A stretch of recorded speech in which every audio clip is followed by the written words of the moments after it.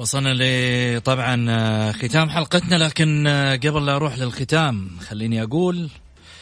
انسجاما مع توجهات خادم الحرمين الشريفين وتحقيقا لرؤية ولي العهد في رفع كفاءة العمل الحكومي، أصدر معالي وزير الشؤون البلدية والقروية أيضا المكلف ماجد الحقيل عدد من القرارات الرامية إلى التغيير نحو التمكين، تمثلت في تفويض أمناء المناطق والمحافظات ووكلاء الوزارة ومديرو الإدارات ب60 صلاحية جديدة، تهدف تلك الصلاحيات إلى تحسين أداء القطاع البلدي وتسهيل سير العمل وتمكين الأمانات والبلديات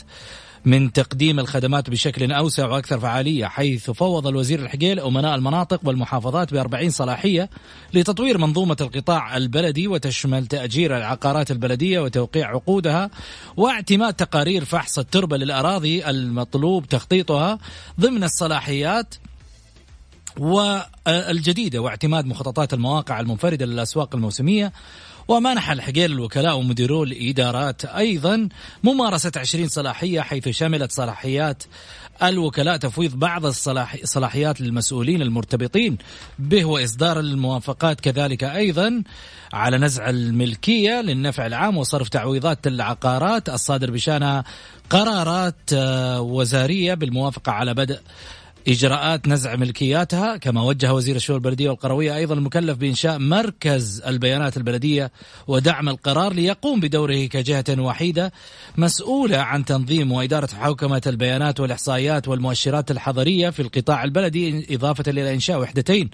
هما وحدة الأنظمة والسياسات والشؤون القانونية ووحدة الشؤون المالية والميزانية داخل الوزارة. حدد الوزير الحقيل في تلك القرارات آليات وبرامج عمل واضحة لترتيب أولويات الأمانات والبلديات والمجالس البلدية في تنفيذ المشاريع البلدية، كما يحقق أكبر استفادة للمواطن والمستثمر والمقيم من خدمات القطاع البلدي وتحسين مستوى جودة الحياة في كافة المناطق. كل التوفيق أكيد للوزير الناجح، ونقول إن شاء الله بإذن الله أنه إحنا معاهم على النجاح في دروب 2030. لقاءنا يوم الأحد 1:00 مساء، إلى اللقاء.